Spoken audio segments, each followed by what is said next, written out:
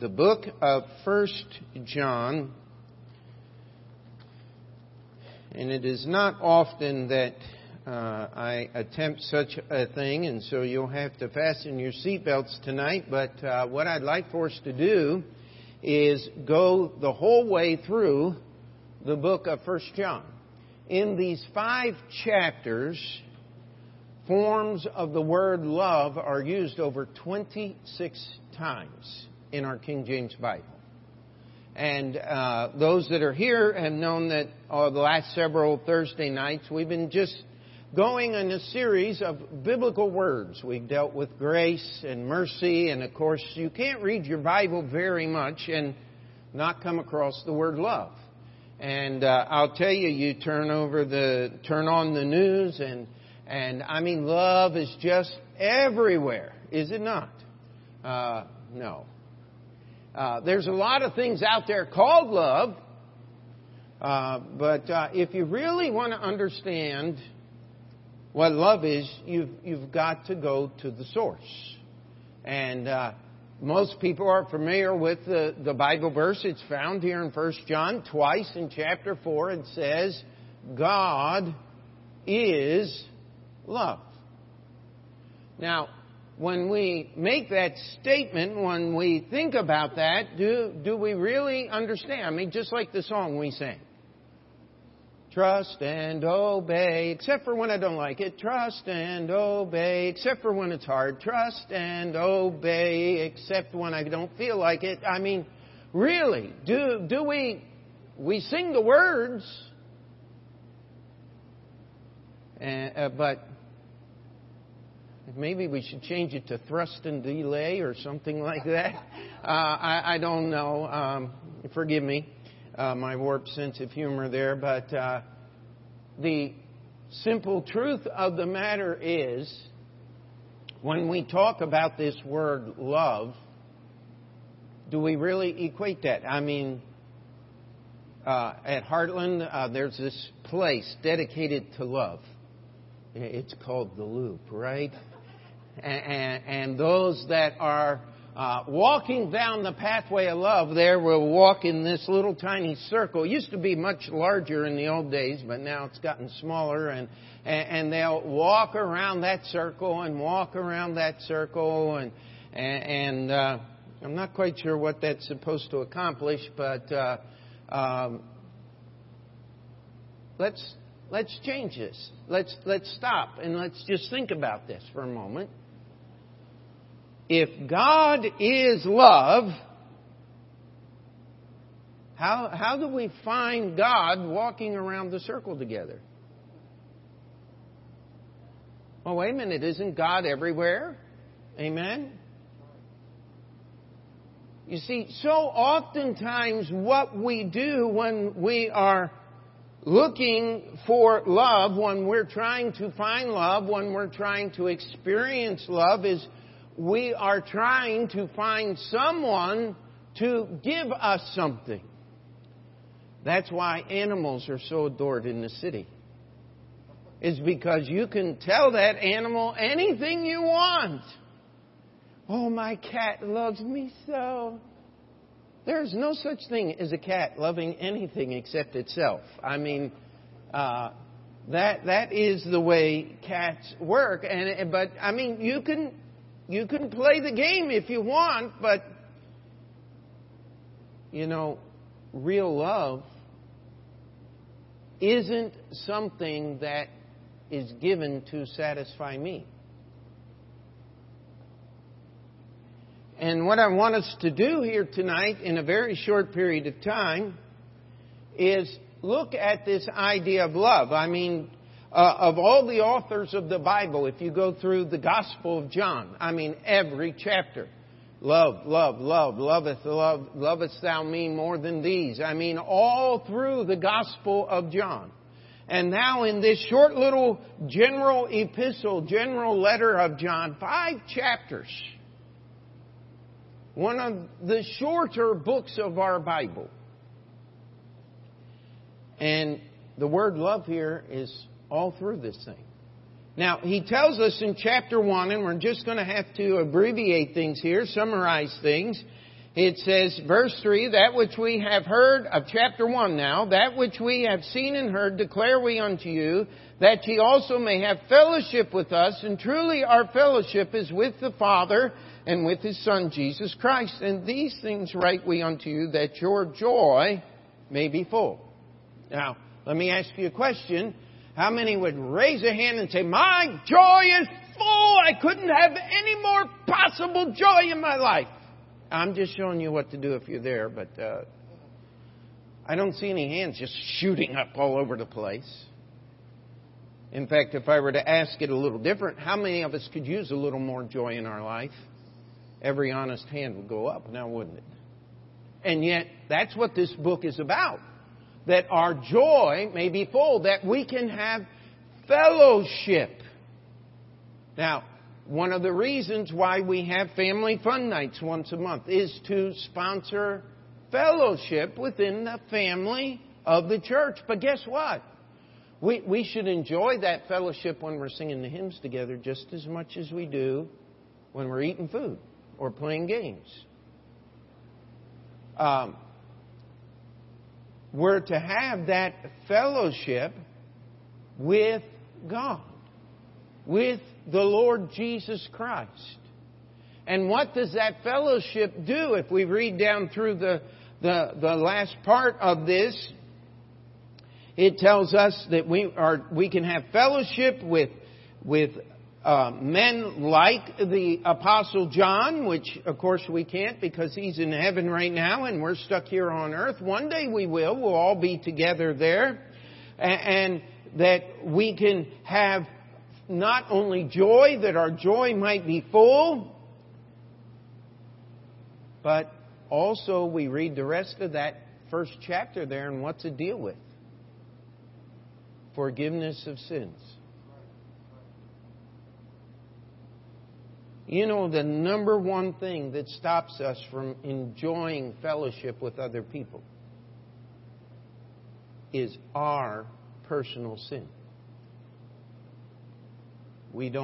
Maybe we don't want other people to know what's going on in our lives, so we cover it up and we put on a real smile. How you doing? Fine. And again, I want to challenge you. That's much better than the person when you ask them how they're doing, said, do you have a couple of hours? It just might take that long. You don't want to be at either extreme, amen, because you're both lying. What we want here is to have fellowship, to actually enjoy being together, amen. And one of the things, the world, the United Nations about peace on earth. I was rearranging some of the books in my library. I found a little book here, if you want to know about the United Nations, called The Fearful Master. And it is a devastating book. And it just talks about the murder and the mayhem and all of the crimes against humanity that people have committed serving in the Peace Corps of the United Nations. It's a terrible book. I don't really recommend it. Depressing read. But that's the best that man can do. I want to challenge you. What goes on there at the United Nations, sure a whole lot better than what went on in communist Russia. It's sure a lot better than what's gone on in history. But it's not good. It's not what the Bible talks about. How are we supposed to enjoy that forgiveness of sins, to have full joy and to actually enjoy being around other people? Well, that's where the word love comes in, and that's why 26 times in the next 4 chapters, it's everywhere. Because that's what we need. When I was a little kid, my parents got me a little, one of them little boom boxes, we called it. It had a tape recorder on it. And so I would listen to the radio, and they had this song. And I wasn't even saved at the time, I don't believe, but it was, what the world needs more is love, sweet love. And man, I recorded that, and I listened to that, and I'm going, oh, that's it. And then I thought about it, and I said, what a dumb song. You see, didn't Jesus already die on the cross? How could the world get any more love than God has already given to it? You see, the problem isn't love. It's there. If love is God and God is love, then there is more love than the world could ever understand, could ever use, because God is love. The problem is we don't access that love. We don't use that love. We don't take advantage of the benefits of that love. And so let's go through this book here. And we come here to chapter 2, and let's just read verse 1 to set the tone here. He says, "My little children, these things write I unto you, that ye sin not. And if any man sin, we have an advocate with the Father, Jesus Christ the righteous." Now skip down to verse 5. "But whoso keepeth his word, in him verily is the love of God perfected. Hereby know we that we are in him." Have you ever heard anybody say, "Well, you can get too much of that Bible there"? I mean, I've heard that many, many times. I mean, you can just have too much religion. Wait a minute. He says here, "My little children, I write these things unto you that ye sin not." Could we do with a little less sin in our world? Would that not benefit us all greatly? And how do we do that? You see, no person obeying the love of Jesus Christ has injured another person. I want to be careful. There were times in the Old Testament where God told the children of Israel to fight wars and to win wars and all of these things. We're talking on a personal level here, a believer in Jesus Christ. No one has ever done injury to another human being obedient to Jesus Christ. That has not happened in all of history. Why? Because God is love. Now, go out and pass out a handful of tracts, and what's going to happen? "Oh, I don't want one of those!" Now, they would say that we've done injury. No. We've expressed to them, as much as they will receive, what God's love actually is. If they won't receive it, we can't help them any more than you can help a drowning person who will not listen to the commands of the lifeguard, or a sick person who refuses to allow the doctor to perform the surgery that needs to be done or give them the medicine that will save their lives. You cannot help someone who refuses the help. And so here it says that if we'll keep His Word, and this is a theme that's all through your Bible, Jesus told the disciples, "If you love me, what? Keep my commandments." And it says, if we will keep His Word, the love of God is perfected in us. We get down to verse 10 and says, "He that loveth his brother abideth in the light, and there is none occasion of stumbling in him." And we get down to verse 15, and it takes a whole different light here. "Love not the world, neither the things that are in the world. If any man love the world, the love of the Father is not in him. For all that is in the world, the lust of the flesh and the lust of the eyes and the pride of life is not of the Father, but is of the world." Now that changes completely, doesn't it? It says if we love our brother, if we love people, then, and of course it's understood, the word brother here is talking about another saved person. And the proximity of that saved person, if we will just stay within the overall context of the Bible, is someone that I am in the same church with. This is the idea here of this book, is loving my brother who I can reach out and touch. But if I'm loving the world, I can't love my brother. In fact, as I embrace the world, I separate myself from God and His love. It's almost like a scale, if you want to put it that way. As I embrace God and His love, I love other people. As I embrace the world and its love, I push myself away from God and His love, and I start loving the world on its own terms. And when I love the world on their terms, now let's get back to what the world is. I mean, I've often asked the question, how many of you have been taken advantage by someone trying to help you? I threatened to preach this sermon for years and just, I think it'd be too much in the flesh. The Lord had just not given permission yet. But the most hateful person in the world is the one that is helping you with your problems because they're trying to make points with God. What could be more horrible than that? I need you to be a miserable slob and have problems so I can be a good pastor.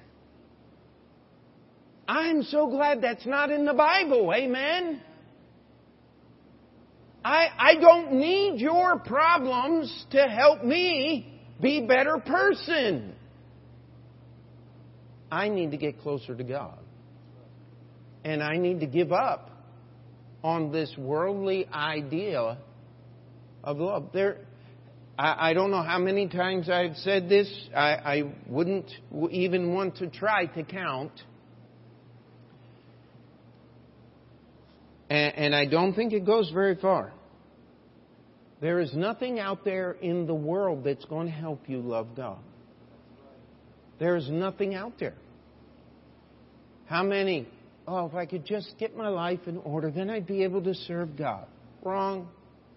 Your life will never get in order. If you want to be on that little hamster wheel, you remember those things that a little hamster just runs around? That's where you're going to be your whole life. You're never going to get there. You've got, and let's keep moving here, but here is the point, is love originates with God. Love separates me from the world and from the sin of the world so that I can care about other people. And other people can actually care about me. Look at verse 1 of chapter 3. Behold, what manner of love the Father hath bestowed upon us, that we should be called the sons of God. Therefore the world knoweth us not, because it knew Him not. Wait a minute. We're just continuing on the same thought here. You see, if I love the Father, I can't love the world. If I will receive the love that the Father has, how many times we just keep going on, the world says, you think you know you're saved. Yes, I do. Not because I'm such a wonderful person, but because God said so. He called me His son. Well, you sure don't act like it. You know what? That's what love's all about now, isn't it? It's giving you something you don't deserve.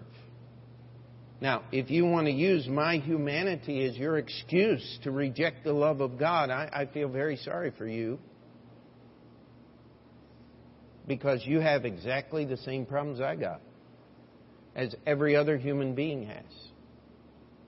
Well, let's be honest here. God does not call those who believe on His name their children because they're wonderful people.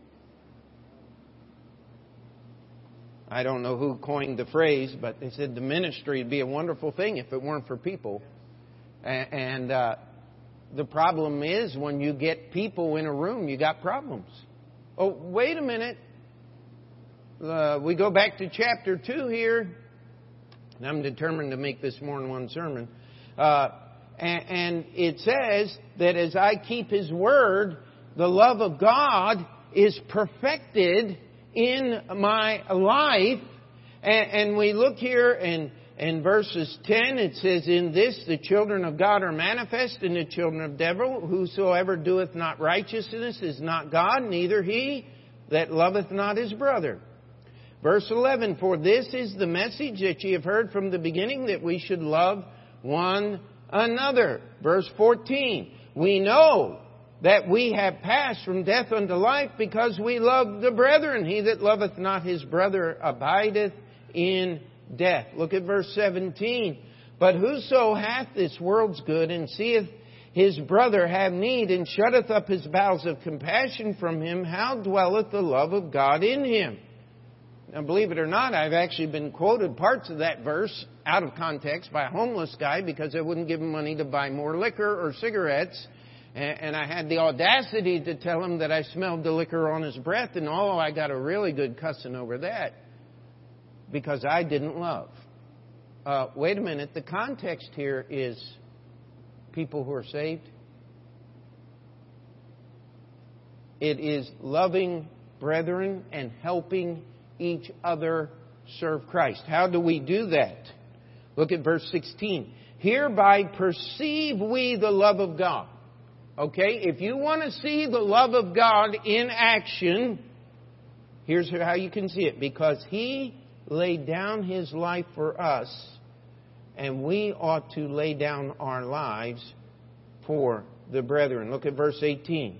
"My little children, let us not love in word, neither in tongue, but in deed and in truth." Now, there's lots of other verses that flesh this out, and I would challenge you to take a little bit of time and read through this wonderful little book. But I want you to understand something. We see God's love when we give our lives for others. Now, I want to challenge you how that works. In a marriage, if it's going to be a godly marriage, it's not, we believe in a 50-50 relationship. I mean, we do 50-50%. No, marriage, biblical marriage is 100-100. You give up everything. And whenever I have an opportunity to counsel young men and women preparing for marriage, I let them know, hey, especially young men, if this is a biblical marriage, the young lady is giving up her name. She's giving up the direction of her life. She's giving up everything. You better be worthy of such an incredible gift. Well, let's take it in the spiritual realm. What did Jesus give up for us? Would it hurt you to give up a little time, show up for church services? I'm preaching to the choir tonight now, aren't I? But isn't this what it's talking about? If you'll stop and think in your own relationship with God, have you ever looked around and say, am I the only one that's faithful here all the time? Oh, wait a minute. When we are faithful to God's Word because it's God's Word, that's when we have the opportunity to encourage others to do what's right. And if we don't encourage them, at least we take away their excuse. And you know what? True love is taking away people's excuses as well, is it not? It is helping others to do right. And we get down to chapter 4. It tells us here, "Beloved, believe not every spirit, but try the spirits, whether they are of God, because many false prophets are gone out into this world." And there's an application. There is so much given and said in the name of love that is just unbelievable. How many wicked, terrible songs have been written about lust using the word love instead of lust?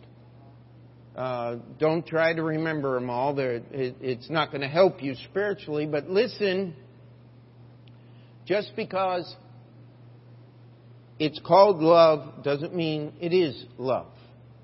And in chapter 4, we just start in verse 7 here. "Beloved,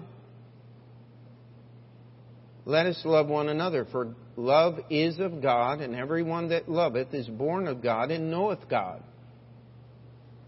He that loveth not knoweth not God, for God is love. In this was manifested the love of God toward us, because that God sent His only begotten Son into the world that we might live through Him. Herein is love, not that we loved God, but that He loved us and sent His Son to be the propitiation for our sins. Beloved, if God so loved us, we ought also to love one another. No man hath seen God at any time. If we love one another, God dwelleth in us, and His love is perfected in us. See, it's really easy to say, I love God, because you can't see Him. But John says here, if you love God, you're going to have to love the things that God loves. You know what they say about older couples? That sometimes they'll even start looking like each other. How many of you have ever seen an elderly couple? And I mean, they look more like a brother and sister than they did a husband and wife. I pray that doesn't happen to my wife. But the simple truth of the matter is,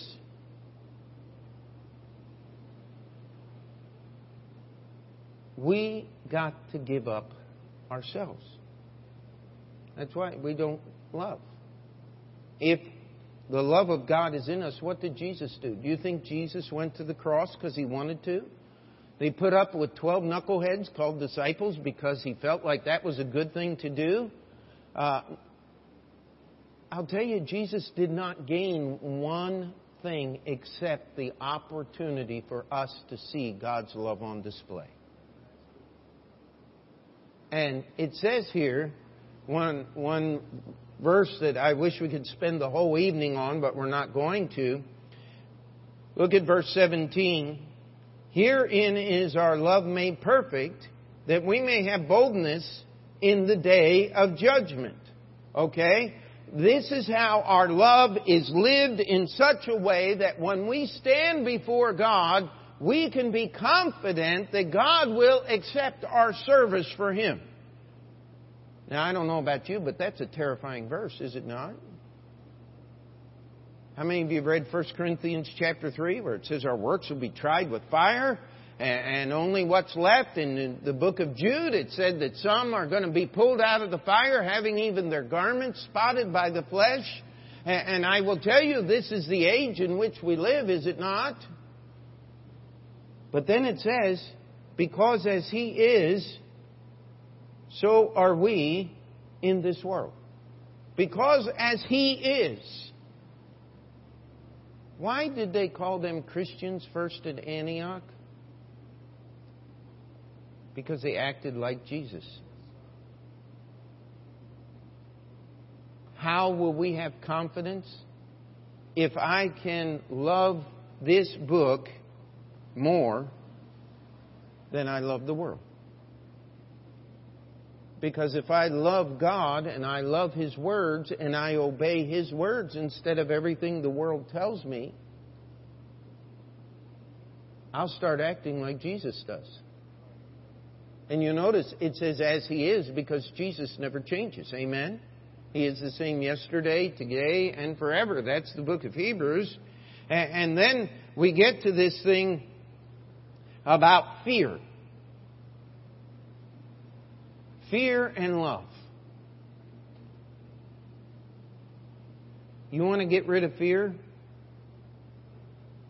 Fill the void with love. That's simply what it is. You can drown fear with love. And by the way, you can drown love with fear just as easily. It goes back and forth. It's just another one of those measures. But if you want to know how to get rid of your fear, verse 19. We love Him because He first loved us. Can you get wrapped up in the love of God? So much so that you're not afraid to obey God, even if it means disobeying man. I've had people say, yeah, well, I'm just not like you, Pastor. I'm not confident. I can't just get up there in front of people. And I often wish that I had some way of turning the clock back just a little bit and introducing you to a 16-year-old or an 18-year-old Pete Montoro. But if you ever met that guy, you would never allow him to be your pastor. You wouldn't do that. And God is the one that changes us. My confidence doesn't come from the fact that I really believe in me. My confidence comes from the fact that I believe in God. And if I'm going to trust God, then why would I trust the Republicans or the Democrats? Why would I trust the National Geographic crowd that tried to tell me that animism and all these ancient religions are just as good as my Bible? Why would I trust them when I can trust God? Why are we so afraid of people and not afraid of God?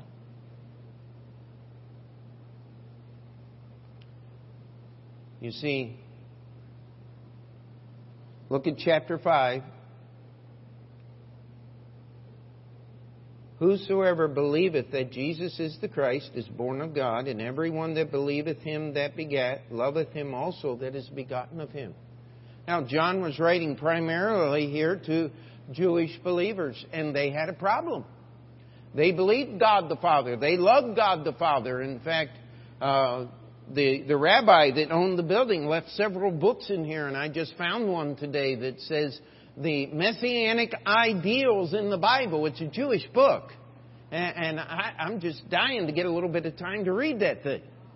But I got to get my classwork done for Brother Jet first. I've only been 3 years, and I got through the first 2 lessons. We'll get it done sooner or later. But the point being is, if you love God the Father, you're going to love Jesus Christ too. Read John chapter 8. That's what Jesus was telling them. He says, you say you love God. He's my Father. He sent me. If you loved Him, you would love me. But the fact that you don't love me proves that you don't love God.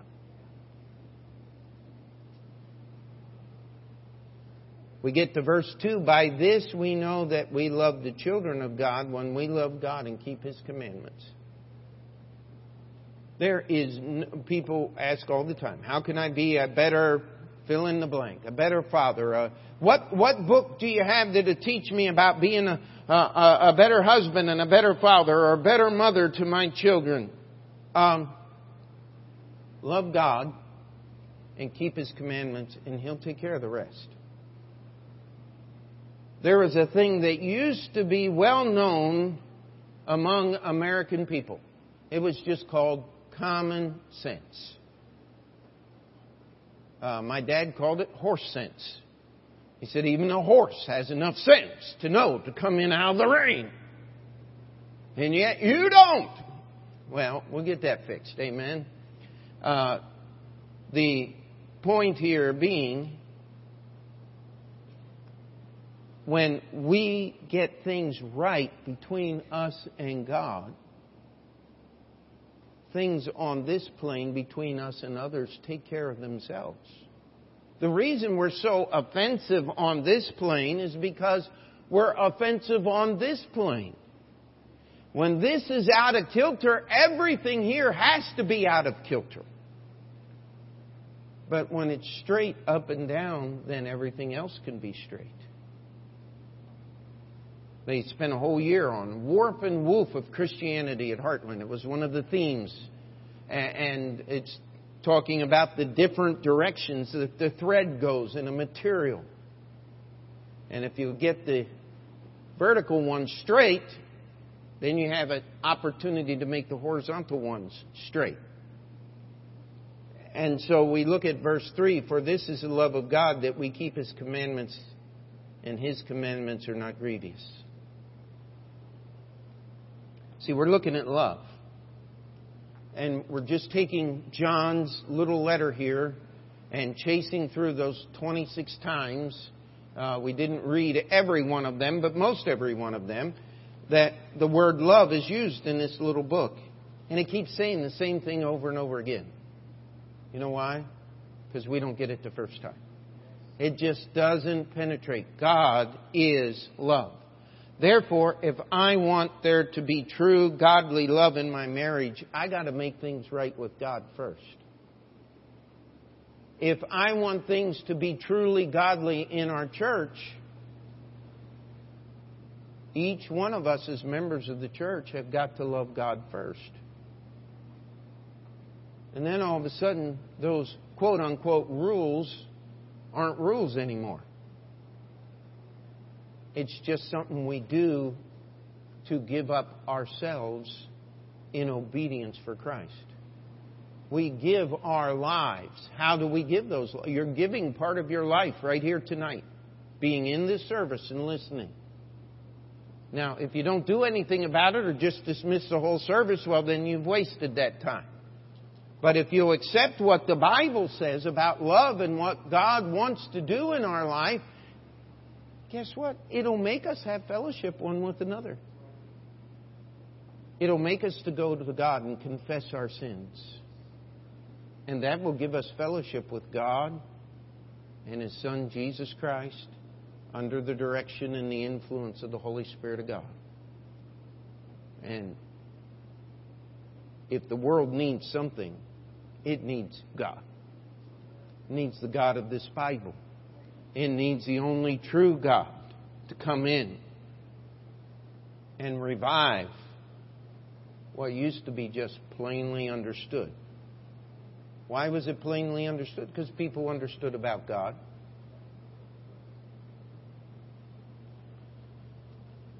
You know, if you understand about God at all, you're not going to grab a bucket of water and throw it on a policeman in New York City. Can't do it. The reason people do that is because they don't understand anything about God. Nothing about authority. Nothing about God.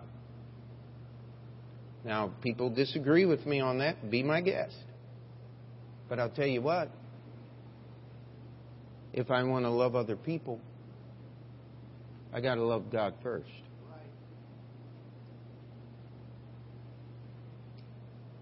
We've got to get a hold. God is love. And the reason I express hate and anger toward other people is because I don't love God enough. Do you realize God loved me when I was in total rebellion against Him? And let me ask you a question. How many of us have disappointed the love of God since Sunday? Does He throw us out? Say, I've had enough of you.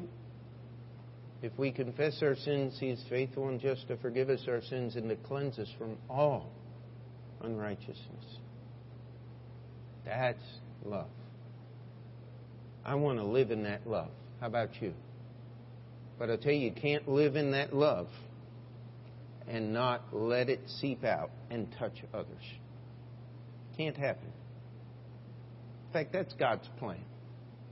Like the old preacher said, he said, you fill up the cup and let it leak into the saucer, and then you fill up the saucer and it runs out on the table and everybody gets some. Well, I prefer my coffee in my own cup, but you get the idea. If your life is running over, it's going to touch other people. Does that sound like full joy? Yeah. Because it is. Let's pray.